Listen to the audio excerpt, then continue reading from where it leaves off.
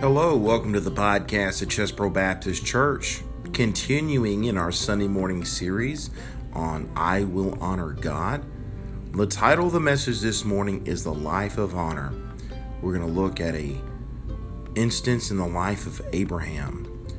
The text for this morning is Genesis 14, verses 17 through 23. Please enjoy. Genesis chapter 14 this morning. Genesis chapter 14. The devil can do a lot of things, but he's not going to ruin my Sunday morning. Not going to do it. I'm not going to let him. I'll yell at him in his face until he goes away with his tail between his legs. He's not going to ruin my Sunday morning this morning, bless God. Genesis chapter 14. Genesis chapter 14. We're continuing in our series on a life that honors God, on honoring God. I've enjoyed it, and we are going to continue in it as long as God says it's time to continue in it. And this morning we're going to talk about the life of honor. The life of honor. So if you have your places in Genesis chapter 14, if you'll stand to your feet one last time as we read the scriptures, we're going to begin in verse number 17. We're going to read through verse number 23. The Bible says in Genesis 14 and 17, "And the king of Sodom went out to meet him after his return from the slaughter of Chedorlaomer, and of the kings that were with him at the valley of Shevev, which is the king's dale. And Melchizedek, king of Salem, brought forth bread and wine, and he was the priest of the Most High God. And he blessed him and said, Blessed be Abram of the Most High God, possessor of heaven and earth. And blessed be the Most High God, which hath delivered thine enemies into thy hand. And he gave him the tithes of all. And the king of Sodom said unto Abram, Give me the persons, and take the goods to thyself. And Abram said to the king of Sodom, I have lifted up mine head unto the Lord, the Most High God, the possessor of heaven and earth, that I will not take from a thread even to a shoe latchet, and that I will not take anything that is thine, lest thou shouldest say, I have made Abram rich." Let's stop there. The title of the message this morning, The Life of Honor. The Life of Honor. Let's pray. Dear gracious Heavenly Father, Lord, thank you once again for giving us an opportunity to be in the house of God today. Dear Lord, I pray that you'd be with the preaching of the Word of God. I pray that you'd be with us that have come to hear your Word preached. I pray the Spirit and power of God would fill this place. We'd feel your presence, Lord, and we'd be glad that we came to church today. Thank you for all you've done for us. Be with us this morning as we explore the Word of God. In Jesus' name I pray. Amen. You may be seated. You know, I used to think in my shop that I could teach anybody anything. And so what I started doing is I would start hiring for character over job experience. I had a little time when I first became manager of the shop finding people with some good character. It's hard to find people with character today. And you know, my boss, me and my owner were talking. He's like, Brett, you can always teach somebody a service, but it's hard to teach character. And for the most part, that has been right. For the most part, that has been right. And when it comes to an entry-level position, like, say, the lowest man on the totem pole in my shop is the pit man, okay? When it comes to an entry-level position, not a lot of experience is required. It's pretty simple. Plug and filter, plug and filter, plug and filter, and the next car comes in, plug and filter. You know, it's pretty simple stuff, okay? But, you know, what I've found is that, you know, that works for like an entry-level position. But when you get to like assistant manager where you're running the shop when I'm not there, I have found that it does help to have some experience. Because I have hired a guy in the past that had zero experience working on cars in that position. Things didn't work out too well.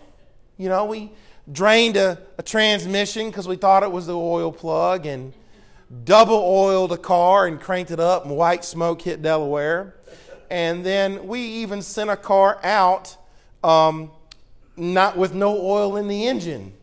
and it got 20 feet out the bay and stopped. Is this light supposed to come on? No, sir, that light's not supposed to be on. And thankfully, we're able to save that. Did you oil it up? Well, I thought I oiled it up. You got to know. You can't think.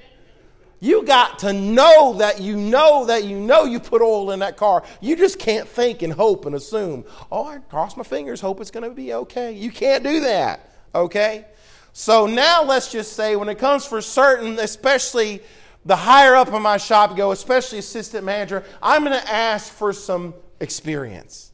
You're going to have to show me some evidence that you've got to have a little bit of experience and know what you're talking about. You got to know what you're doing. If we were to ask ourselves this morning, what is the evidence in my life that demonstrates that I have a life that honors God? What would the answer be? Oh, we certainly could speak of the blessings and honor that God has given us, but that's not the question I'm asking. The question that I'm asking is my life an honor to God? Does my life honor God? In the passage of Scripture this morning, we're going to see a man who lived a life to honor God. That was his whole purpose. And we're going to see the residual effect of God honoring him. You remember, the first day we started on this series, God said, "Them that honor me will I honor." Okay? But before we get into the message this morning, and I promise you I'm not going to be very long. You're going to be out of here quick. And usually when a Baptist preacher says that, that's a lie. But we'll see. It's 50-50. So before we get into the message this morning, let's talk about some facts about Genesis 14. Let's set the stage here. Okay? First, we need to know the alliances.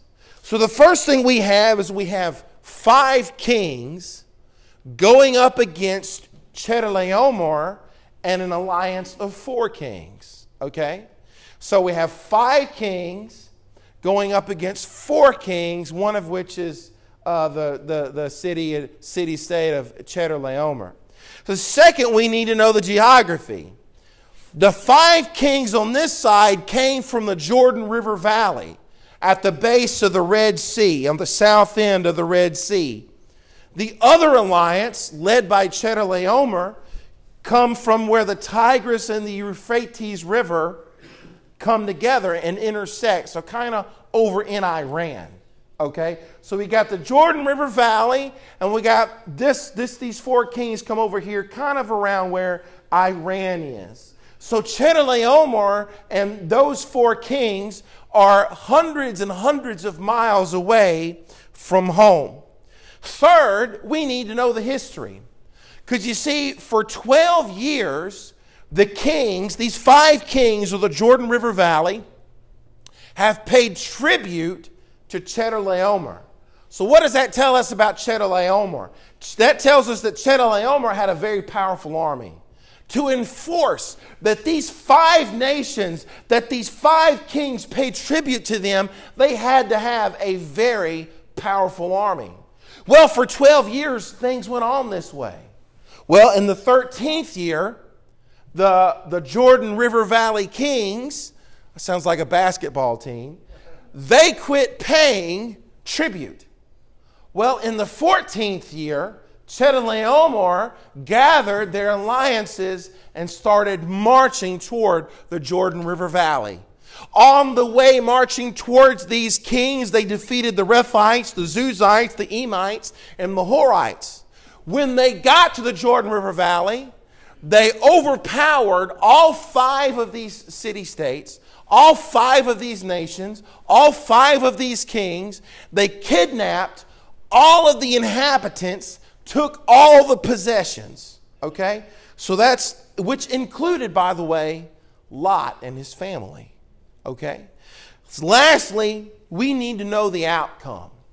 So after Chedorlaomer and this alliance of 4 kings deleted the Jordan River Valley kings in the semifinals. No, I'm sorry. This sounds like a basketball team. And so after they defeated these kings, a survivor got away from the defeat, came to Abraham and explained to Abraham what had happened. Well, Abraham is hearing what's happening to his nephew, and he's like, oh, this can't stand. So what did Abraham do? Abraham armed his own servants, 318 of them. That's not a lot considering how powerful the army of Chedorlaomer was, okay? 318 is not a lot. But you see, here's the thing. Couple things were on Abraham's side. One is he used guerrilla tactics. He strategically was able to fight them because, he didn't just come up and fight them head on. And another thing is it helps to have the God of Israel on your side. And that's kind of the main reason. It didn't matter if Abraham only had 5 servants. If God wanted him to win, he was going to win. Okay? So Abraham comes in here, overpowers or defeats Chedorlaomer, gets all of the people back, gets all of the possessions back, and then the king of Sodom comes up and says, Abraham, in order to thank you for doing this for us, I'd like to give you something. And this is basically where our story picks up. So with the background explained, what I want to talk to you about this morning is I want to talk about a life of honor. I want to talk about a life of honor. I've got some statements for you. Statement number 1. The life of honor is victorious, not victimized. The life of honor is victorious, not victimized. And you know what? Don't we have a lot of people today playing the victim? People playing the victim who are not victims, but they play the victim. Because that's what the world does. The world, you have a life of victimization, where in God you have a life of victory. Okay? Look, struggles are to be had. You're going to have struggles. This is a part of life. You're going to have struggles. However, a life lived in the world is continual victimization, but a life lived in the Spirit is continual victory. So I want to take a minute. I want to look at both Lot and Abraham. So first I want to consider Lot. Lot was the victim of his own foolish choices. He was the victim of his own foolish choices. Lot's downward progression of foolish choices demonstrated that Lot did not want to honor God. Lot only wanted to honor himself. He didn't want to honor God. His continual desire was to honor himself. Lot pitched his tent toward what? Toward Sodom. He pitched his tent toward Sodom. He was captivated by it, so one day he became a captive of it. Genesis 12 and 13. And Abram dwelled in the land of Canaan, and Lot dwelled in the cities of the plain, and pitched his tent toward Sodom. But the men of Sodom were wicked and sinners before the Lord exceedingly. Genesis 14:12. And they took Lot, Abraham's brother's son, who dwelt in Sodom, and his goods, and departed. You know, isn't it funny that Lot was continually and constantly troubled by the wickedness of Sodom? Does wickedness ever bother you? Do you ever see wickedness on the TV and see wickedness maybe in other parts of your family, or see wickedness around? Does it ever just bother you? Well, that's probably because you're a child of God. It's probably because you've got the Holy Spirit in you, and that's why wickedness troubles you. And that's why wickedness doesn't trouble some people, because they don't have the Spirit of God in them. The Bible says, well, you might look at Lot's life and say, whoa, he pitched his tent toward Sodom. Well, I guess that means that Lot was a lost man. The Bible would disagree with you. The Bible tells us 100% Lot was a saved man. That's what the Bible says, 2 Peter 2:7 and 8. And delivered just Lot, vexed with the filthy conversation of the wicked, for that righteous man dwelling among them and seeing and hearing, listen to this, vexed his righteous soul from day to day with their lawful deeds. Lot had a righteous soul. Lot was justified. See, Lot was righteousness in God's eyes, but if you were to look at Lot, you probably wouldn't see righteousness because he wasn't living it. But the Bible says that he was saved. Other people, it was hard to see his righteousness, okay? But he was a saved man. So Lot lived in Sodom, and so he was continually vexed with its wickedness. However, do you know what the Bible doesn't record? The Bible never records that Lot never once built an altar to God in Sodom. The Bible doesn't record not once that Lot ever sacrificed to God in Sodom. The Bible doesn't record that Lot ever prayed to God in Sodom. He never sacrificed to God in Sodom. He never built an altar in Sodom. He never did anything to show anybody that he was saved. He never did anything like that. He failed to follow through with godly actions that would have separated him. Lot wanted to be like everybody else. He wanted everybody to know, oh, I fit in. I'm just like you. I'm no different. We have a lot of Christians like that today. They're in the world and they want to be like the world and look like the world and act like the world and talk like the world because they don't want to be looked down upon. They don't want to be mocked for being a holy roller. So they don't do anything to separate themselves from the world, and that's what's going on with Lot. He did nothing to separate himself and his family from the ungodliness which was Sodom and Gomorrah. The Lord delivered Lot because of his righteous soul, but he lost everything. Why? Because his association was too close to those wicked cities. We know that Lot lost his children. Some of his children were lost when Sodom fell. 2 of his daughters lost their purity, got their father drunk and conceived by their own father in a cave. Lot even lost his wife because of her addiction to the world. Now, Lot finds himself taken captive by the godless world that he has chosen to be a part of. Lot is a living example of someone who is lightly esteemed by God. I want you to remember something, Christian. You can choose your sin, but you cannot choose your consequences. You can choose your sin, but you cannot choose your consequences. Sin will take you farther than you want to go, cost you more than you want to pay, and keep you longer than you want to stay. Now let's consider Abraham, the victor through the power of God. The victor through the power of God. Look at, Genesis 23, verse 4. I am a stranger and a sojourner with you. Lot was a friend of the world. He actually sat at the gates of the city. You know why you sit at the gates of the city? To rub elbows with everybody. That was the watering hole, okay? That was the feed store, okay? That was where everybody went to drink coffee, and that's what Lot wanted. Lot was all about that.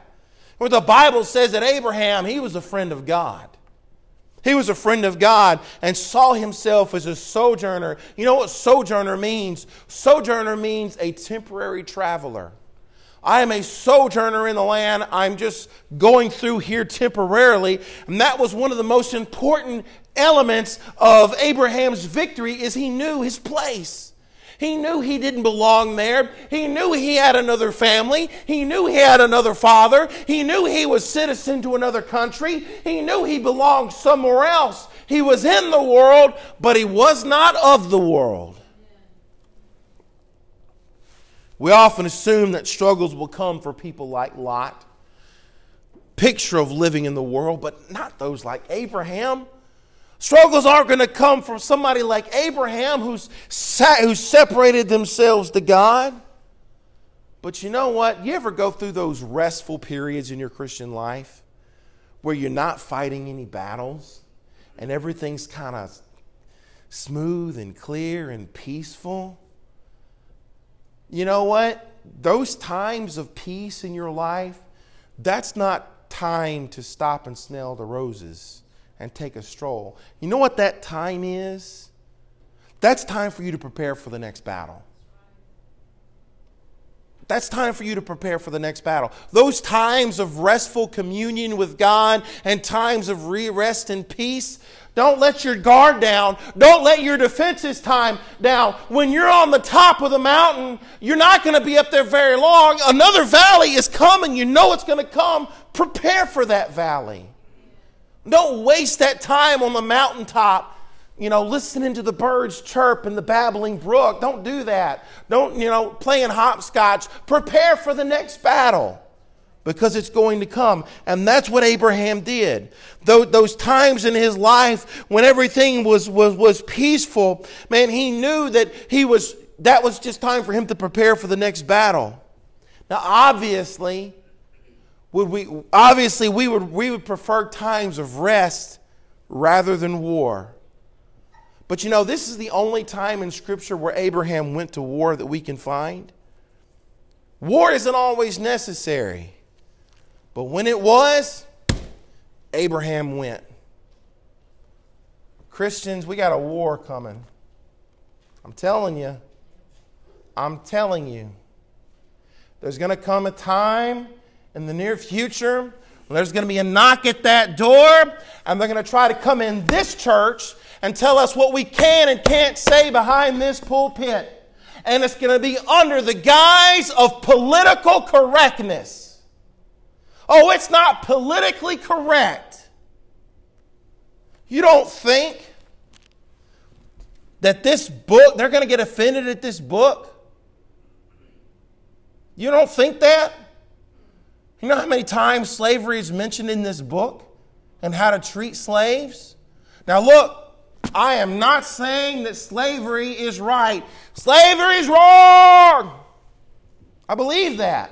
But what I'm saying is they're going to come in here and try to take this book away from you because it's not politically correct. There's coming a time when Christians are going to have to stand up and fight, and you think we've been fighting so far, but this so far has just been a precursor. It's just been a rest. We're just resting. There's going to come a time when churches are going to have to stand up and fight.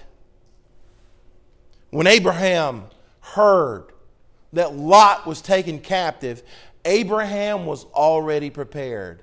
Why? Because during that restful time for Abraham, he wasn't just, working in his garden. He was preparing for battle. Abraham was ready when the battle came. So when the battle came, Abraham was ready to fight. Genesis 14:14.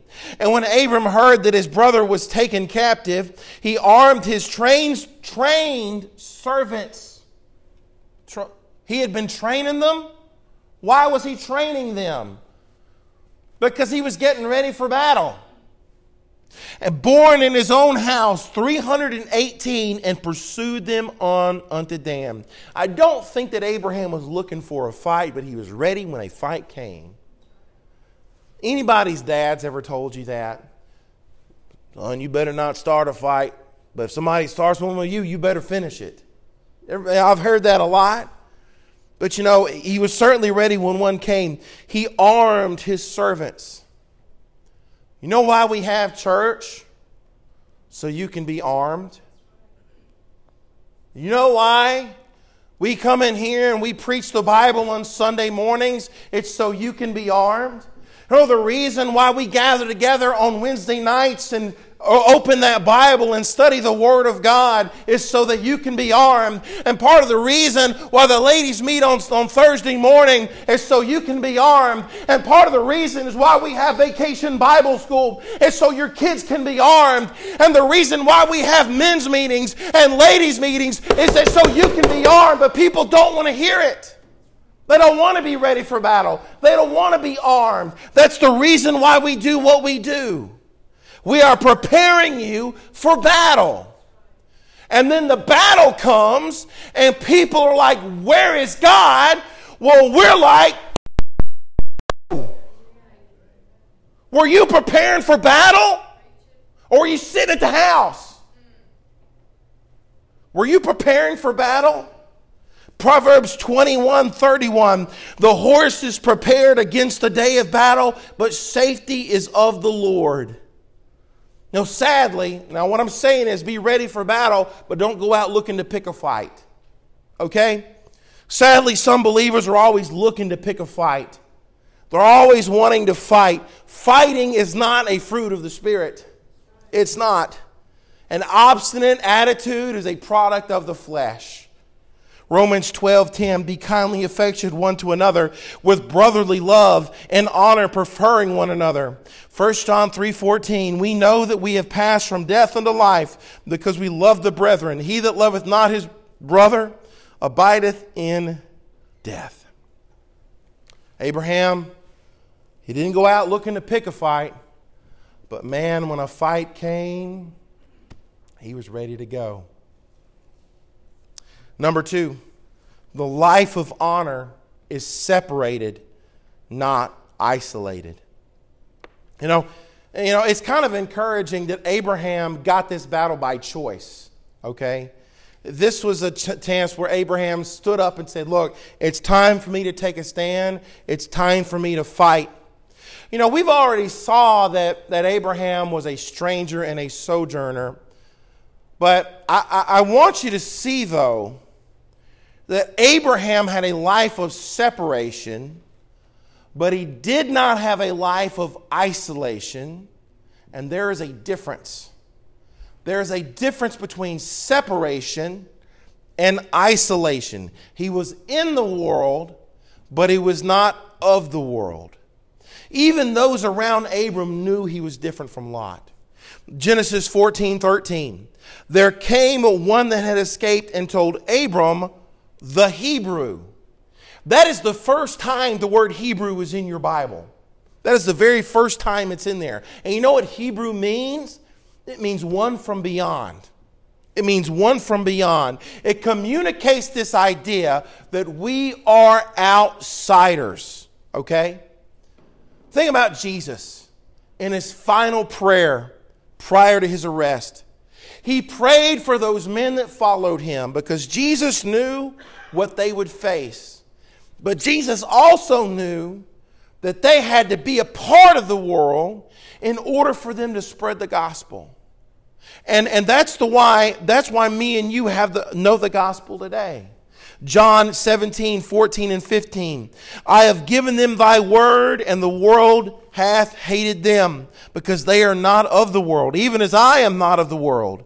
I pray not that thou shouldest take them out of the world, but thou shouldest keep them from evil. See, those men who were his disciples, they would face many trials. But even though they would face many trials, they did not isolate themselves from the unsaved. They didn't. They shared the gospel with both the Jew and the Gentile, and that's the reason why we know about Jesus today. They did not isolate themselves from the world, but they did separate themselves from worldly living. And there is a difference. You know, we've all heard that verse, be not unequally yoked together with unbelievers. And usually that verse is meant to to stop a marriage from a believer and an unbeliever. And rightfully so. But you know, that verse, it has a much more deeper meaning than just marriage. Okay? All New Testament Scripture has its foundation in Old Testament Scripture. And guess what? God's truth never changes. Okay? Let me read for you Deuteronomy 22:10. Thou shalt not plow with an ox and an ass together. Let me ask you a question. If a farmer had an ox and a donkey, would he be like, okay, this is ox grass in this field, so I'm going to feed the ox here. But then I'm going to take the donkey and I'm going to put him over in this field because this is donkey grass. It's all grass, okay? These two animals, they're going to eat the same grass in the same field. But you know what the difference is? When you yoke them together, you force them to walk the same path. That is what Jesus is saying to us. You are going to be in the world. You're all in the same field. You're going to eat the same grass. We eat the same grass as the lost people. We're in the same field. But the difference is when I yoke myself up with a lost person or I yoke myself up with something worldly, I force myself to go in that direction. And that is wrong. Anything that turns you away from your Christian walk is wrong. This includes business partnerships. This includes friendships. And this can even reach being yoked together with certain secular music, television, and movies. Look, y'all have heard me say this before, and I'm going to say it again. Am I going to stand up here behind this pulpit and tell you can't listen to country music? Am I going to do that? Absolutely not. I am not going to say that. But am I going to stand up here and say you don't need to listen to songs about adultery and you don't need to listen to songs about drinking beer and getting drunk? That's just about saying the same thing. No, I'm just kidding. Because a lot of us like that. But I am going to stand up here and say that. You know what mine and Miss Emily's song is? Forever and Ever and Amen by Randy Travis. It's not Victory in Jesus. Okay? It's not. It's Forever and Ever Amen. That's our song. There's nothing wrong with that song. It's even got amen in it. Okay? But the thing is it's a secular song. Okay? I'm telling you, we don't have to pretend like the world doesn't exist. Have you ever noticed, something about country music, have you ever noticed that most country music's about Bubba?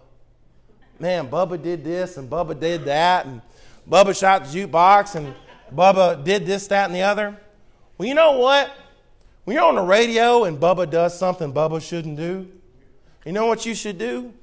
Is your kids to see you reach over that radio, click, and turn that station. And they need to see you make an example and say, oh, songs that talk about that stuff we don't listen to in our family. They need to see you make an example of that. Okay? Am I saying you can't watch TV? Absolutely not. 40% of my preaching is TV references. Okay? Our sermons would be a lot shorter, okay, if I couldn't talk about TVs and movie, okay? But here's the thing, though. When a Christian watches movies filled with foul language, and a Christian watches movies where sin is just gone wild, what happens is that language and those attitudes slip into your everyday language. And then you stub your toe and you let out a cuss word. Or you're around your friends that cuss and now you're cussing along with them. Listen, what I'm saying in this is you don't have to be a monk. You don't have to be a monk, okay? That's the kind of church I was raised up in. We weren't allowed to go to the movies. We couldn't listen to any music unless it was Christian music, okay? And, I'm saying that that's not necessary, and I'm going to explain why in just a second. Look, not everything that I post on social media is about God. And that's okay. What did the preacher just say? I can't believe the preacher just said that. What is he talking about? Sometimes I post a picture of my kids. Sometimes I post a funny meme. If you don't know what a meme is, ask McKenna. Okay? Sometimes, but you know what? I post spiritual stuff too. I do. Look, we don't have to pretend the world doesn't exist because we live in the world. We all eat the grass out of the same field. So guess what? It's okay that I'm a Trekkie. That's okay. Yes, it is, woman. It's okay. It's okay that I like to go hunting. It's okay for me to turn the radio on and it's not on K-Love. Oh! It's okay. I don't have to isolate myself from the world. I don't have to become like the Amish. Me and Brother Junior are going to go raise a barn later like they did on Witness. Oh, there's another movie reference. You can't fulfill the Great Commission that way. Do you know when I connect with a lost person and I try to give them the gospel, do you know the conversation usually doesn't start out with something spiritual? Usually it starts out with something secular. Usually it's talking about the Saints or LSU or Crawfish. We are in Louisiana after all, okay? All right? Usually it starts out with something secular. So what's the difference between separation and isolation? And the difference is my attitude towards sin. That is the difference. If the music is about sin and promotes sin, I can't listen to it. If the movie promotes sin and is about sin, I can't watch it. If the TV show promotes sin as a lifestyle, I can't watch it. I have to turn it off. What is my attitude towards sin? If the conversation that I'm having starts me on a sinful path, I have to walk away from that conversation. That's how people will know that you're different. Not because you don't talk about football or not because you don't listen to any music except Christian music. They'll just think you're weird. But they'll know you're different when sin comes up and you say, oh, that's enough. I can't have that because that is sin. What does that mean? Oh, you don't know? Let me explain to you what sin is. See, sin, that's where you draw the line. You draw the line at sin. Does the world see you as an outsider? Separated, but not isolated from the world around you? Do you have the kind of testimony where when somebody lets out a cuss word or gives some foul language and they notice you're standing and they say, oh, I'm sorry. I didn't mean to say that around you. You have that kind of testimony? I mentioned this before, but I had a Bible professor in Bible college. In the boys' dorm, every morning we'd have devotions before we had class. And one of the male teachers would rotate, and one every morning would give a different devotion to the guys from the boys' dorms. And I remember one time I had this, Brother Blackwell got up and he said something, and Brother Blackwell was a military man, and man, he was rough and tough, and man, he beat on that pulpit and screamed. And of course, we're just a bunch of guys in Bible college. We're loving every minute of it, okay? I mean, the more you spit on us, the better. And so he's up there letting her rip one morning in morning devotions, and he said something that stuck with me and burned in my brain, and I'll never forget it for the rest of my life. And he said, if other guys in the dorm will break the rules in front of you, then you don't have a testimony. And man, that stuck with me. That really stuck with me. See, a life of honor is separated but not isolated. And what happens when you have a life that's separated and not isolated, what that means is that you have a life that is independent from the world, but you are not indifferent to the world's needs. See, if you isolate yourself too much from the world, you won't know what the world needs. If you Amish or cult yourself, or be shut up in a compound away, throw the TV in the garbage, that kind of thing. If you do that, then guess what? You're not going to know what the world's needs are. Okay? Who was able to do more good, Abraham or Lot? Well, that's an easy question to ask. It was Abraham. Okay? The most effective way to serve the world is to be a faithful witness and separate from it, but not isolate from it. Number 3, the life of honor is focused on the provider, not the provision. The life of honor is focused on the provider and not the provision. Genesis 14:17 through 21. And the king of Sodom went out to meet him after his return from the slaughter of Chedorlaomer, and of the kings that were with him at the valley of Shaveh, which is in the king's dale. And Melchizedek, king of Salem, brought forth bread and wine, and he was the priest of the Most High God. And he blessed him and said, Blessed be Abram of the Most High God, professor of heaven and earth. And blessed be the Most High God, which hath delivered thine enemies into thy hand.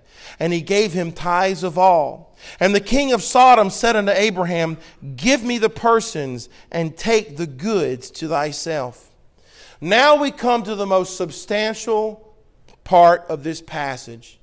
This decision that Abraham is about to make will impact his future direction. It's one of the most clear choices ever presented to a man in Scripture.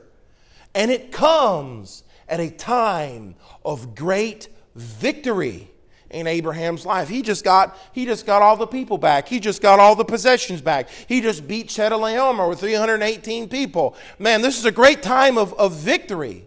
Now let me tell you something. The manner in which we handle victory is more insightful than the manner in which we handle defeat. Now, here the question remains. Who will Abraham choose to honor? Will he choose to honor himself, or will he choose to honor God? Abraham stands at the crossroads. M&M's or Skittles. Okay? He stands at the crossroads. He's got a choice to make. Abraham stands between the king of Salem and the king of Sodom. You know, it's interesting that Melchizedek did not come to Abraham when he was pursuing Chedorlaomer. Melchizedek came to Abraham when he was being pursued by the king of Sodom. Isn't that interesting? So on one hand, you have the king of Salem. Salem means peace. On the other hand, you have the king of Sodom. Sodom means burning. On the one hand, you have the priest of the Most High God. On the other hand, you had King Bera. That was his name. You know what Bera means? Bera means son of evil. On the one hand, he's offered the blessing of God. On the other hand, he's offered the bounty of the world. One is a picture of Christ, and one is a picture of the world. This one was invisible. You couldn't see the blessings. You couldn't see it. But the other, you could see it.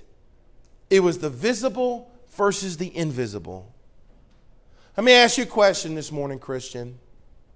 Have you become so focused on what God can do for you that you've forgotten Him? Isn't the blesser more significant than the blessing? Have you ever been given a gift so great that you're in awe of the greatness of the gift and you forget the greatness of the giver? If you ever been to a kid's birthday party, you know what I'm talking about. That kid, he or she gets that present and they rip in. So you have several kind. You have the kind of kids that just kind of rip into it, and then the other kind of kids that delicately, pick it apart, and the parents are like, oh, just rip into it. Okay? But the thing is the kid rips into the present and looks at the present like, oh man, awesome, cool, I love it. And then what do the parents have to do? The parents have to say, read the card, who gave it to you, look at them and say thank you. And so that's what the parent has to do. The parent has to remind the kid to thank the giver, because the kid is all wrapped up in the greatness of the gift. They forget the greatness of the giver. And then a lot of times we become like that in our spiritual life. I got some more questions for you. Do you want your marriage restored more than you want the restorer? Do you want your provisions increased more than you want the provider? Do you want your children to return to God more than you want the God that can return them? If you want what God can do for you more than you want God, then you've chosen to honor yourself.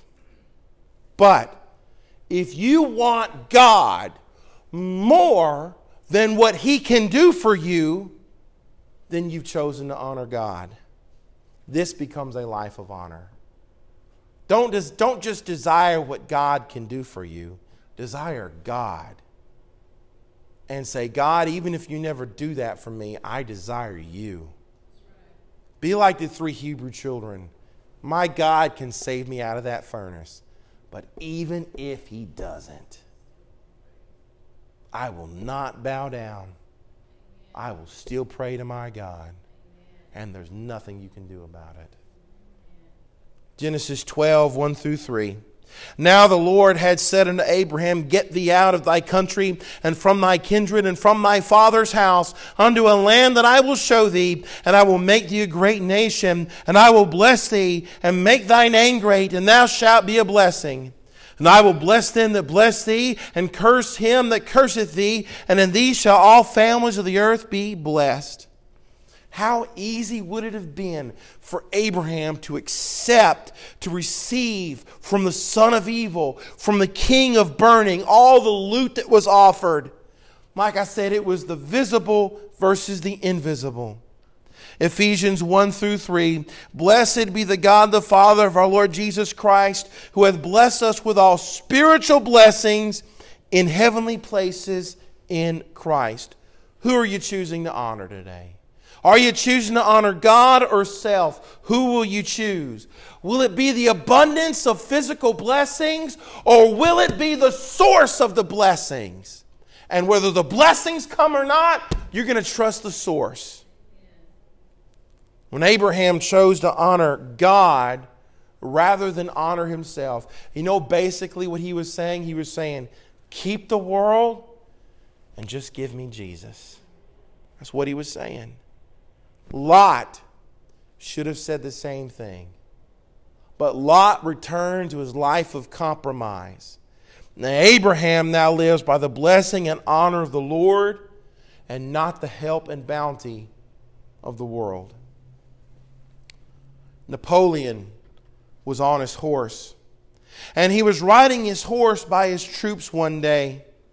And as he was riding his horse got a little too rowdy, bucked Napoleon off of the horse and took off running.